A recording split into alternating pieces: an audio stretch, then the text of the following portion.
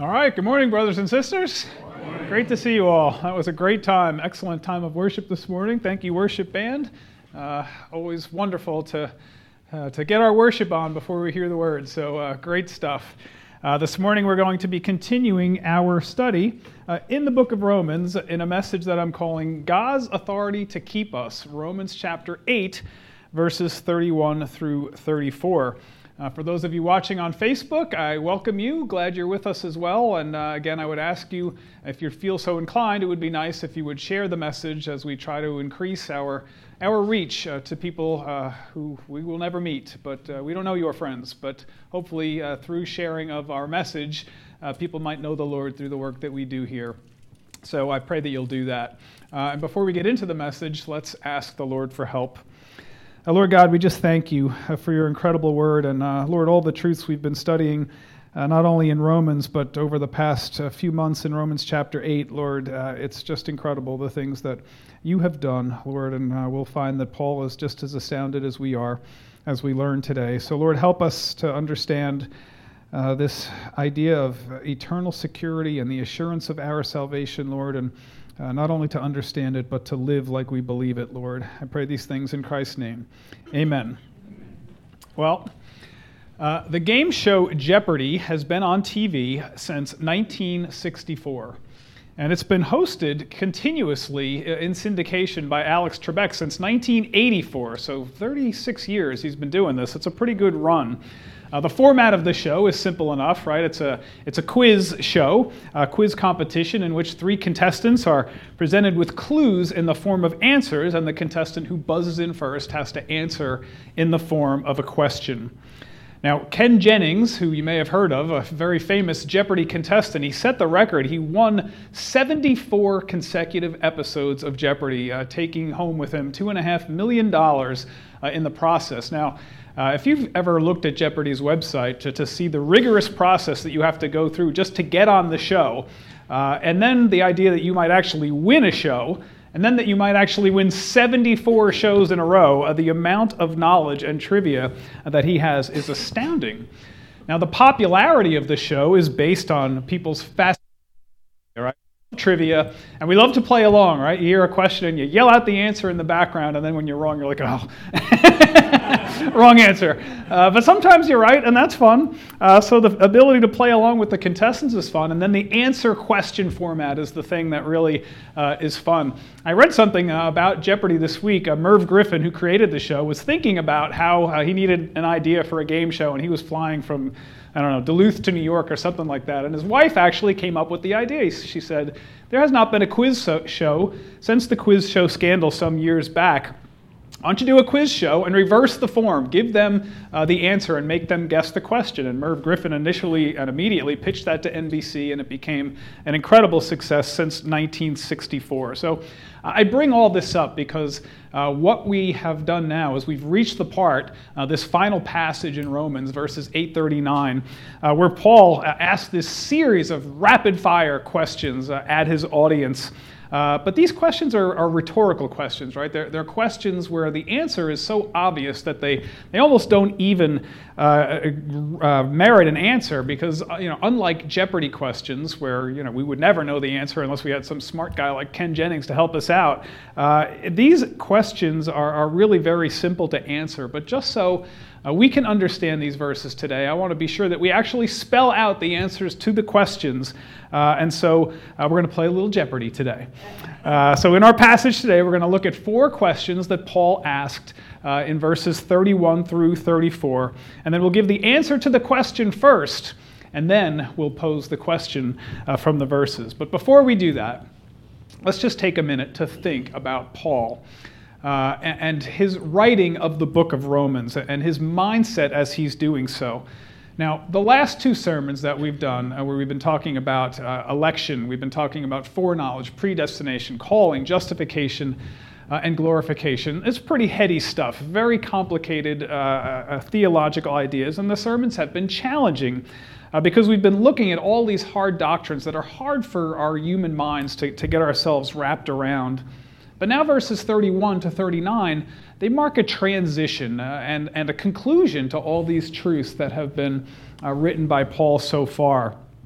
So in your Bibles, if you look down at your Bible, you will see that there is a new paragraph right after verse 30, and there's a couple letters probably of indentation as the new paragraph starts. But imagine being Paul.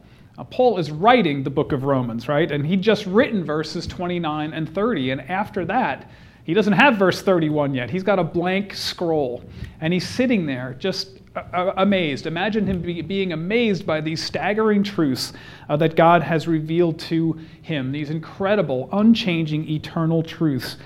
And I just imagine him sitting there in a dark, candlelit room with his quill in his hand and his inkwell in front of him and this blank scroll before him, and just wondering what God is going to reveal to him next after these incredible truths. And his next words show that these truths that have been laid out have left him nearly speechless. What shall we say to these things? Paul was filled with wonder about what he had written already.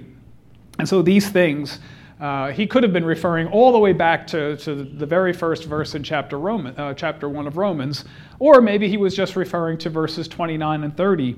We really don't know, but no matter what he was referring to, even if it was just verses 29 and 30, these truths are amazing, incredible truths. And so whatever Paul was referring to, they were clearly spectacular, mind-blowing things to Paul. And so what the Holy Spirit gave Paul next was this series of questions that absolutely locked down the doctrines of eternal security and assurance of salvation. When I say eternal security, I mean the idea that God holds us secure and there's nothing we can do to lose that salvation. When I say assurance of salvation, that's our attitude toward the doctrine of eternal security. We are eternally secure. Now, have we accepted that? Do we believe that we are assured of our salvation? So one looks at it from God's perspective, the other from our perspective. But in these verses, Paul contemplated every conceivable option, every conceivable obstacle between God's eternal love and us.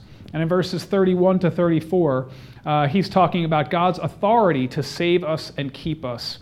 And he's talking in verses 35 and 36 about physical dangers and how those cannot possibly stand in the way of our salvation.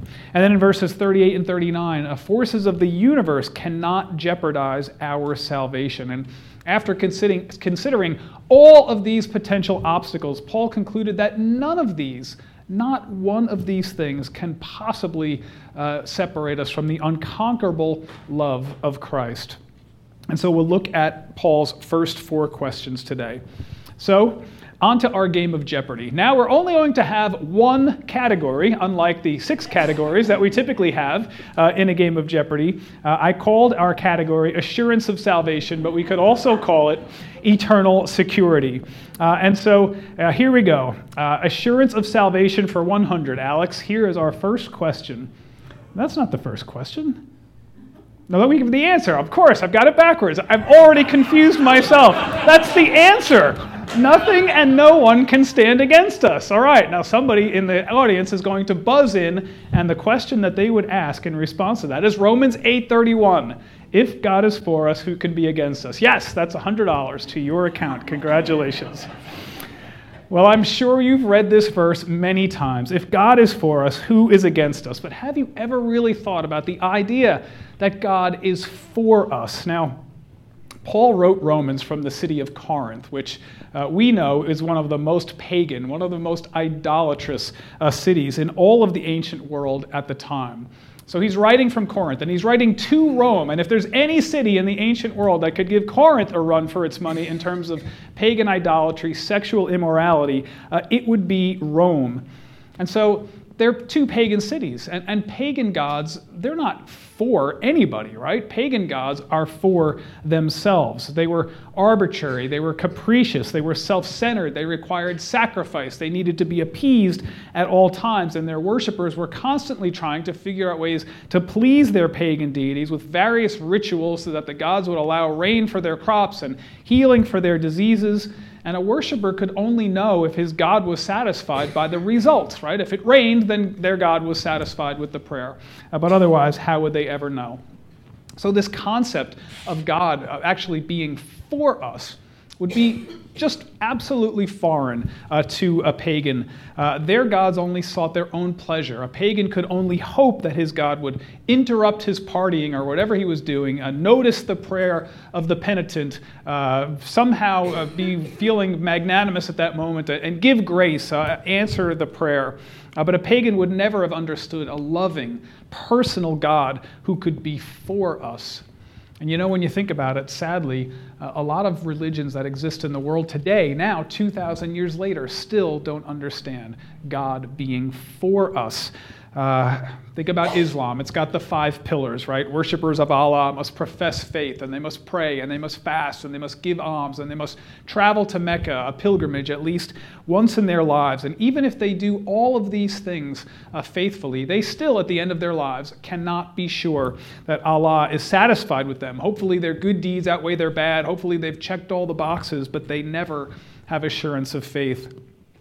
Jehovah's Witnesses believe that you must call on the name of Jehovah to be saved, but that you also must do good deeds and good works to attain that salvation, and they never know if they've done enough good deeds to go to heaven. So salvation is up to Jehovah to decide, but tragically, they deny Jesus, so all of their good works end up amounting to nothing.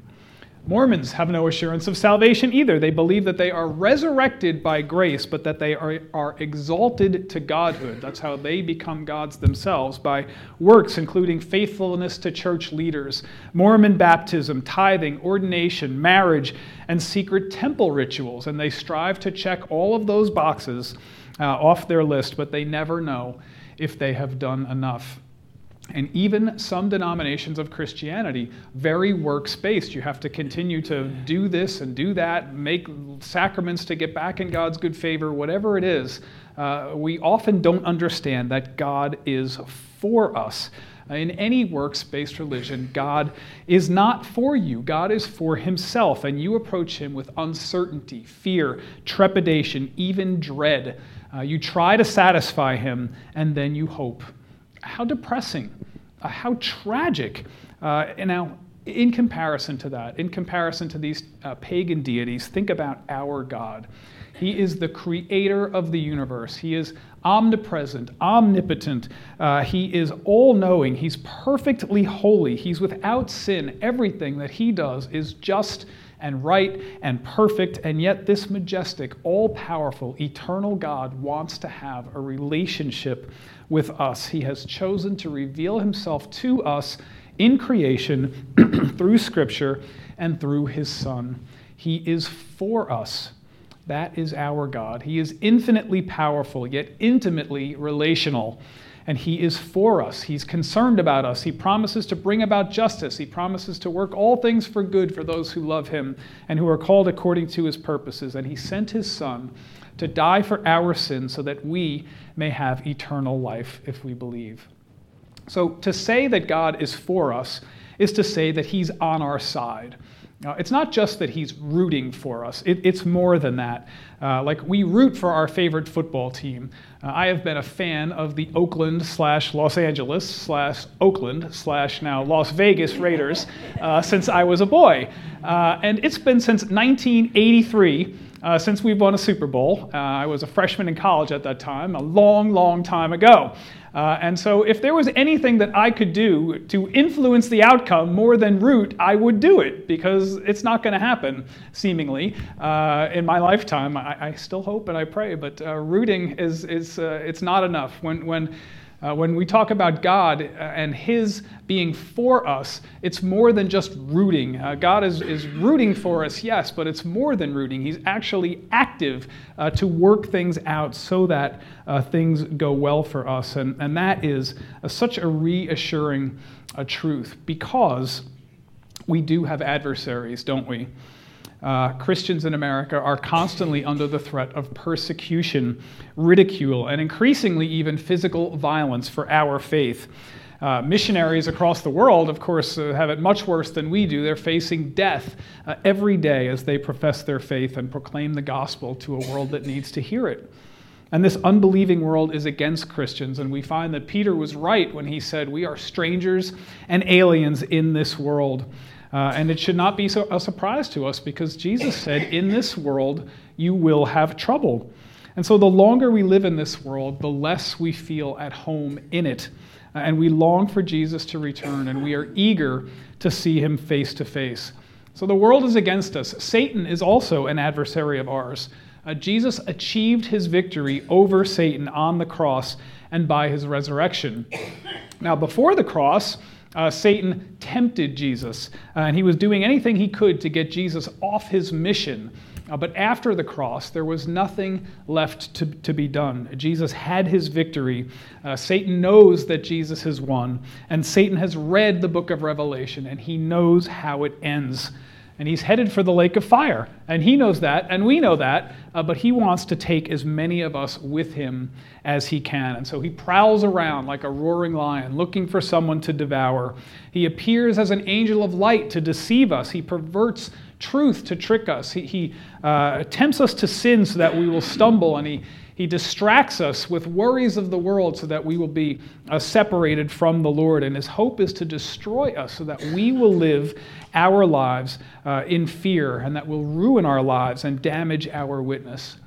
But Satan can't snatch us out of God's hand, because once we are his, he can never snatch us out of God's hands if we have trusted in Jesus as our Savior. And so none of Satan's schemes can separate us from the love of Christ, because God is for us and against Satan. So the world is against us. Satan is against us. Even our own flesh is against us. We've been saved, but our sin struggle is not over. Some of our sins are powerful enough to ruin our lives. For some, the struggle is day to day, dealing with alcohol, drugs, infidelity, gambling, anger, temper, pride, lust, and many other sins. And these things can cost us everything. They can cost us our marriages, our children, our jobs, our homes, our retirement accounts. They can cost us even our lives sometimes.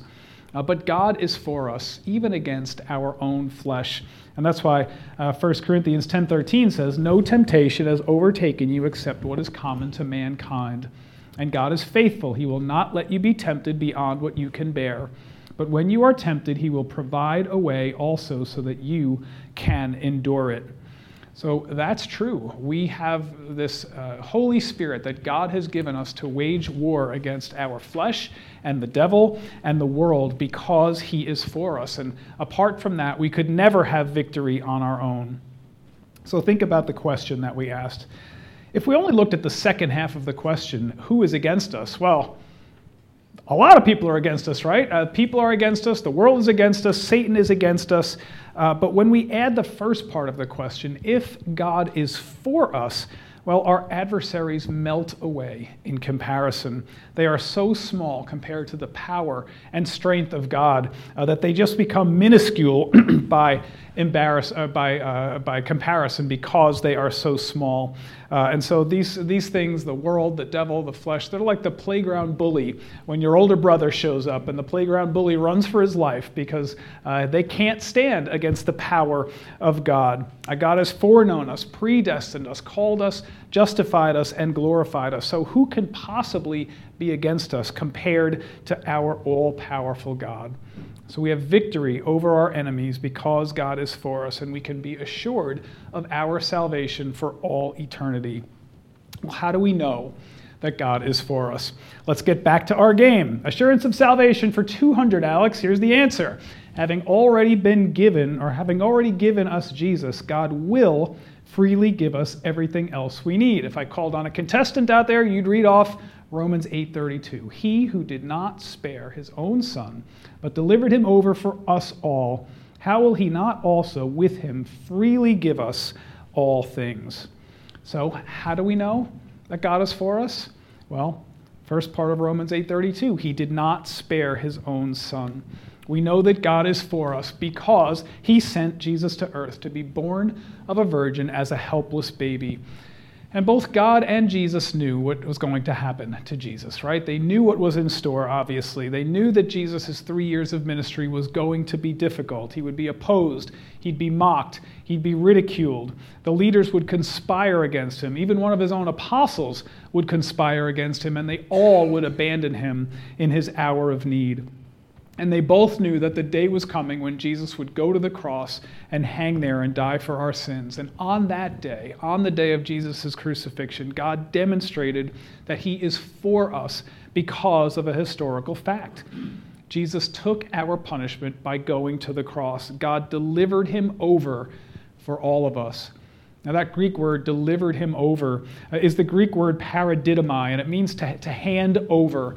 We see it used several times in the New Testament. Here's a couple of examples. Mark 10:33, "Behold, we are going up to Jerusalem, and the Son of Man will be handed over to the chief priests and scribes."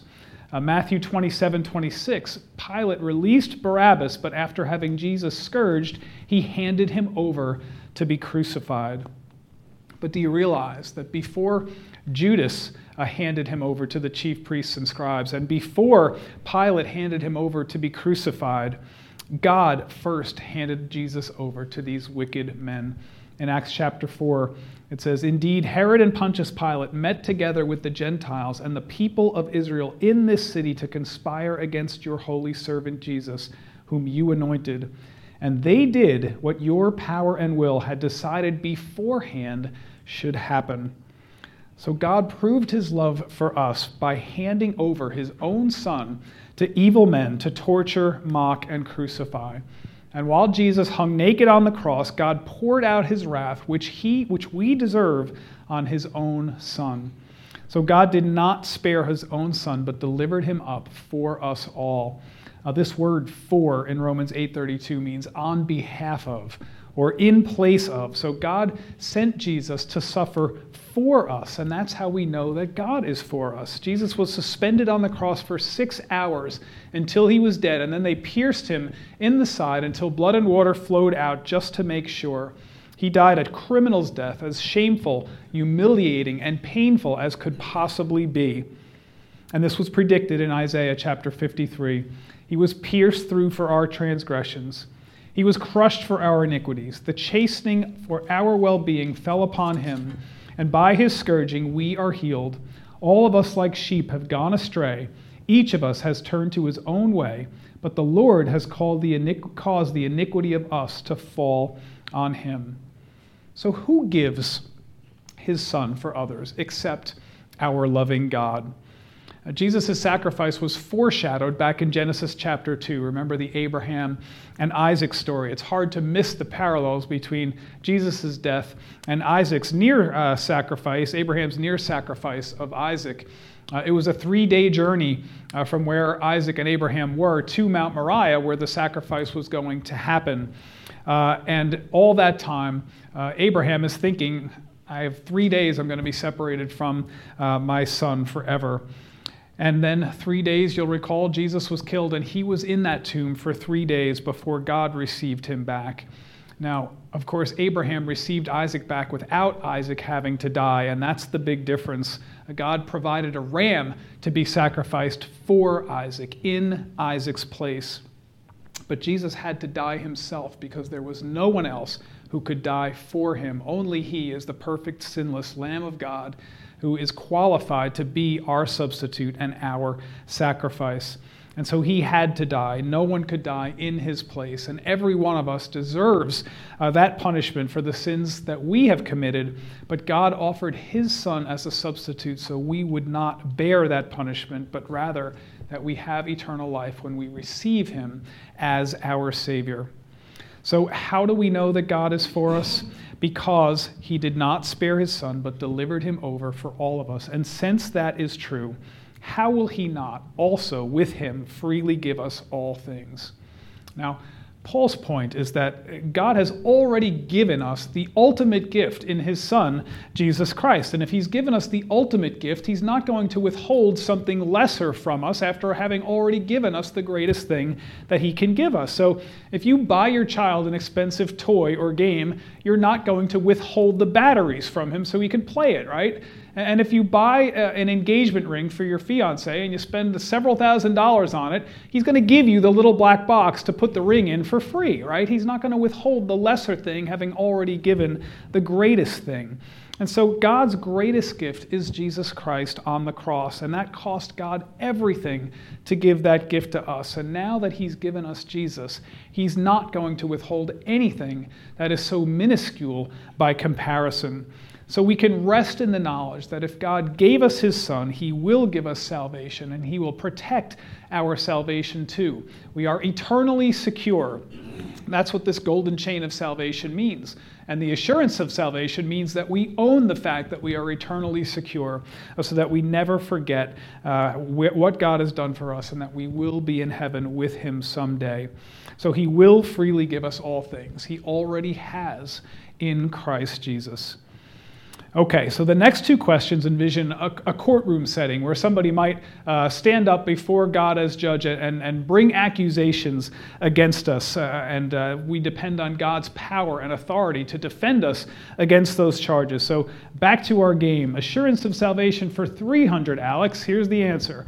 No one has the authority to bring a charge against God's elect. And so the question is, Romans 8:33, who will bring a charge against God's elect? God is the one who justifies. So we understand that Satan does not have the authority to bring a charge against God's elect. God is sovereign. God has already declared us not guilty. So who can bring a charge against God's elect when God has already declared us not guilty? Well, we know that Satan accuses us. He accuses us personally all the time. He knows that we sin, and he tries to make us feel guilty about our sin. He tries to make us feel like we're not worthy of God's love, that God wants nothing to do with us because we're such awful sinners. And we need to recognize that those accusations do not come from God. Those accusations come from Satan. When you hear that in your ear, that's not God talking. He doesn't talk to us like that. That's Satan. But those charges won't stick, because Jesus died for every sin we have ever committed or will commit. And when we mess up, when we sin, we repent, we ask for forgiveness, and then we just get back on the horse. We keep walking the path that God has for us. And Satan would like us to believe that our sin makes us unworthy of the love of God. But God says no one can bring a charge against his elect. And Satan may accuse us, but God will throw those charges out of court. So Satan does not have authority. The world does not have authority either. We have human enemies, right? They will gossip against us. They'll slander against us. They'll bear false witness against us. They'll mock us for our faith. But God is the one who justifies. He's the ultimate authority in the universe. And if God has declared us not guilty, then we are not guilty. Our justification is secure. Our sin is against God first. And so if he has chosen to forgive our sin, who else can make an accusation? No one is the answer. So, no one can bring a charge against us. But even if someone could bring a charge against us, there is still something else. We have another advocate, Jesus Christ himself, who ensures that no one can condemn us. So back to our game. Assurance of salvation for 400, Alex. Answer, because of Jesus' work on the cross, and because God has chosen us, and because Jesus intercedes for us, there is no one who can condemn us. So the question, verse 34, who is the one who condemns? Christ Jesus is he who died, who was raised, who is at the right hand of God, who also intercedes for us. So in this last verse, we see 4 reasons here why no one can condemn God's elect. The first one, Jesus Christ is the one who died. And when we believed in Jesus Christ for our salvation, well, that was the end of the story. God removed all of our guilt at that moment, and he placed all of the guilt on Jesus. And therefore, there is nothing for God to condemn us for, because Jesus has already paid that price, and God has declared us not guilty. So Jesus is the one who died. That's the first reason. Second reason, not only did he die, but he rose from the dead. You can see that there in verse 834. God the Father raised Jesus from the dead to show that he was satisfied with Jesus' sacrifice and his payment for our sin.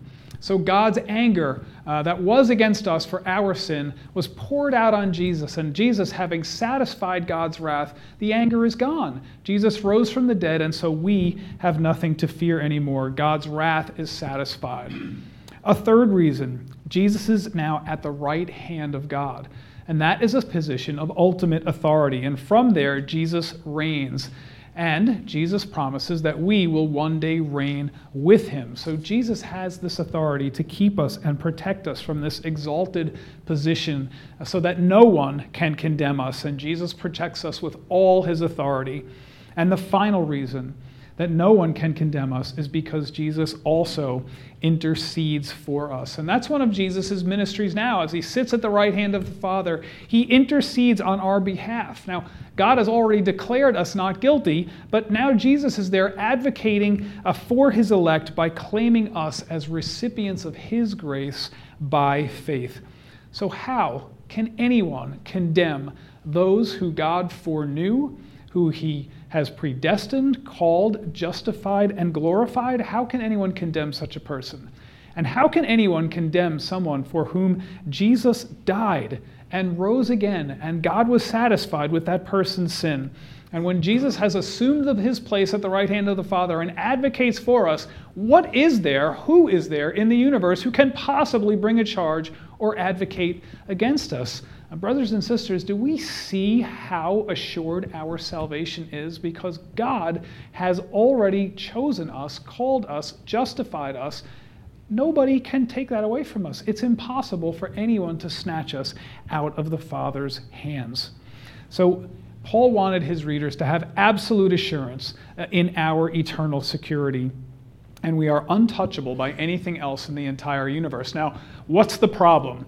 There is no problem from God's side. The problem is from our side, because we tend to doubt these things, right? And we look around, we look at the year 2020, for example, and we say, I'm not so sure about God's eternal salvation because what is going on in the world? Well, God says he works all things together for good for those who love him and who are called according to his purpose. So if you look back at 2020 and you don't understand what's happening, like none of us do, well, we need to see things from an eternal perspective, from God's eyes, and we don't know what God is doing, but one day it will all be made clear to us, and we know that all things will work together for good for us. So when we come across these issues of doubt, when we're not so sure about our salvation, just a couple of applicational thoughts.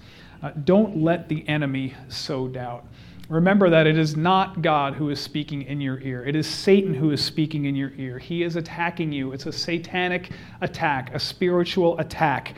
When you are doing something for the Lord, when you're stepping out in faith, if you're a new believer, Satan comes at you, and he does not like that you're a new believer, and this is when you are most vulnerable to spiritual attack. Whenever you step out and you're doing something great for God, Satan knows about it, he's not happy about it, and you're going to find that you face the greatest spiritual attacks in those times. But God is crystal clear about the assurance of our salvation. Jesus purchased it on the cross, and God keeps us from losing it. But Satan doesn't want us to know that. He doesn't want us to feel secure. And if he can't have our soul for all eternity, he at least wants to try to rob us of our peace today. So what we've seen, though, is that since God foreknew us since before the creation of the world, and we exist in this golden chain of salvation that we've been talking about, nothing can jeopardize our future glorification. And so when Satan reminds us of our past, we remind him of his future. You're going to the lake of fire, Satan. Now, yes, I am a sinner, but Jesus has paid for that sin. Get behind me, Satan, and don't let the enemy, Satan, sow doubt. And then along with that, trust in God's eternal plan for your salvation. Think about it. What else could God possibly do to make us feel more confident in our eternal salvation than what he's already done? He foreknew us since the foundation of the world, predestined us, called us, justified us, and glorified us. And not only that, Jesus died on the cross to purchase our salvation. And that glorification is so confidently stated that it's in the past tense. What more could God possibly do than what he's already done? And so the cost to God was infinite. Now, when you think about what it cost God to purchase our salvation, we can't put a price tag on God sending his son to die for our sins. Now, for you and I, if we drop a penny on the ground, we may not even bother to stop and pick it up, right? It's not even worth the effort to pick up the penny in our creaky old bones, right? We'll just leave it there for somebody else. But if you drop $100, you're going to manage to get down and get that $100, right? You're going to figure out a way to pick that up. And we're worth so much more to God than $100. So he's not going to let us slip through his fingers after paying such a high price for us. Now, Jeopardy, the game show, is fun because we learn a lot of useless trivia, facts that we never knew before. But in our game of trivia, our Jeopardy today, we're not talking about useless trivia. We're talking about foundational truths about how we live our lives with joy and happiness, even though we suffer, because our salvation is eternally secure. We can never have true joy and security if we are not sure what's going to happen to us when we die. We'll always be worried. We'll always live in fear. But the Bible tells us that we can be sure. And our eternal security, from God's perspective, is an absolute fact. The question is, will we believe in it so that we will have this assurance of our salvation?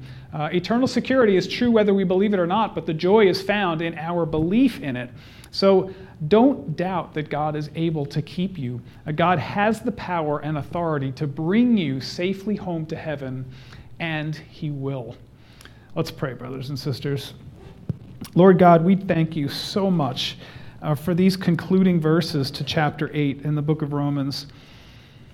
Lord, such foundational truths to the hope that we have. If we're going to have this hope that is written about by Paul in Romans 5, we have to have this assurance of our salvation. We have to believe that our salvation is eternally secure because of what you have done for us since the foundation of the world and what Jesus has done for us on the cross, Lord. Lord, help us to understand these truths. Help us to live them so that we might live joyous lives and that we might be attractive to other unbelievers, Lord, who need to hear the word. And I pray that they'll see it in us, Lord, and ask what is different about you, and that we might have a chance to witness to them through the amazing gospel of Jesus Christ. Lord, we thank you and we praise you in his name. Amen.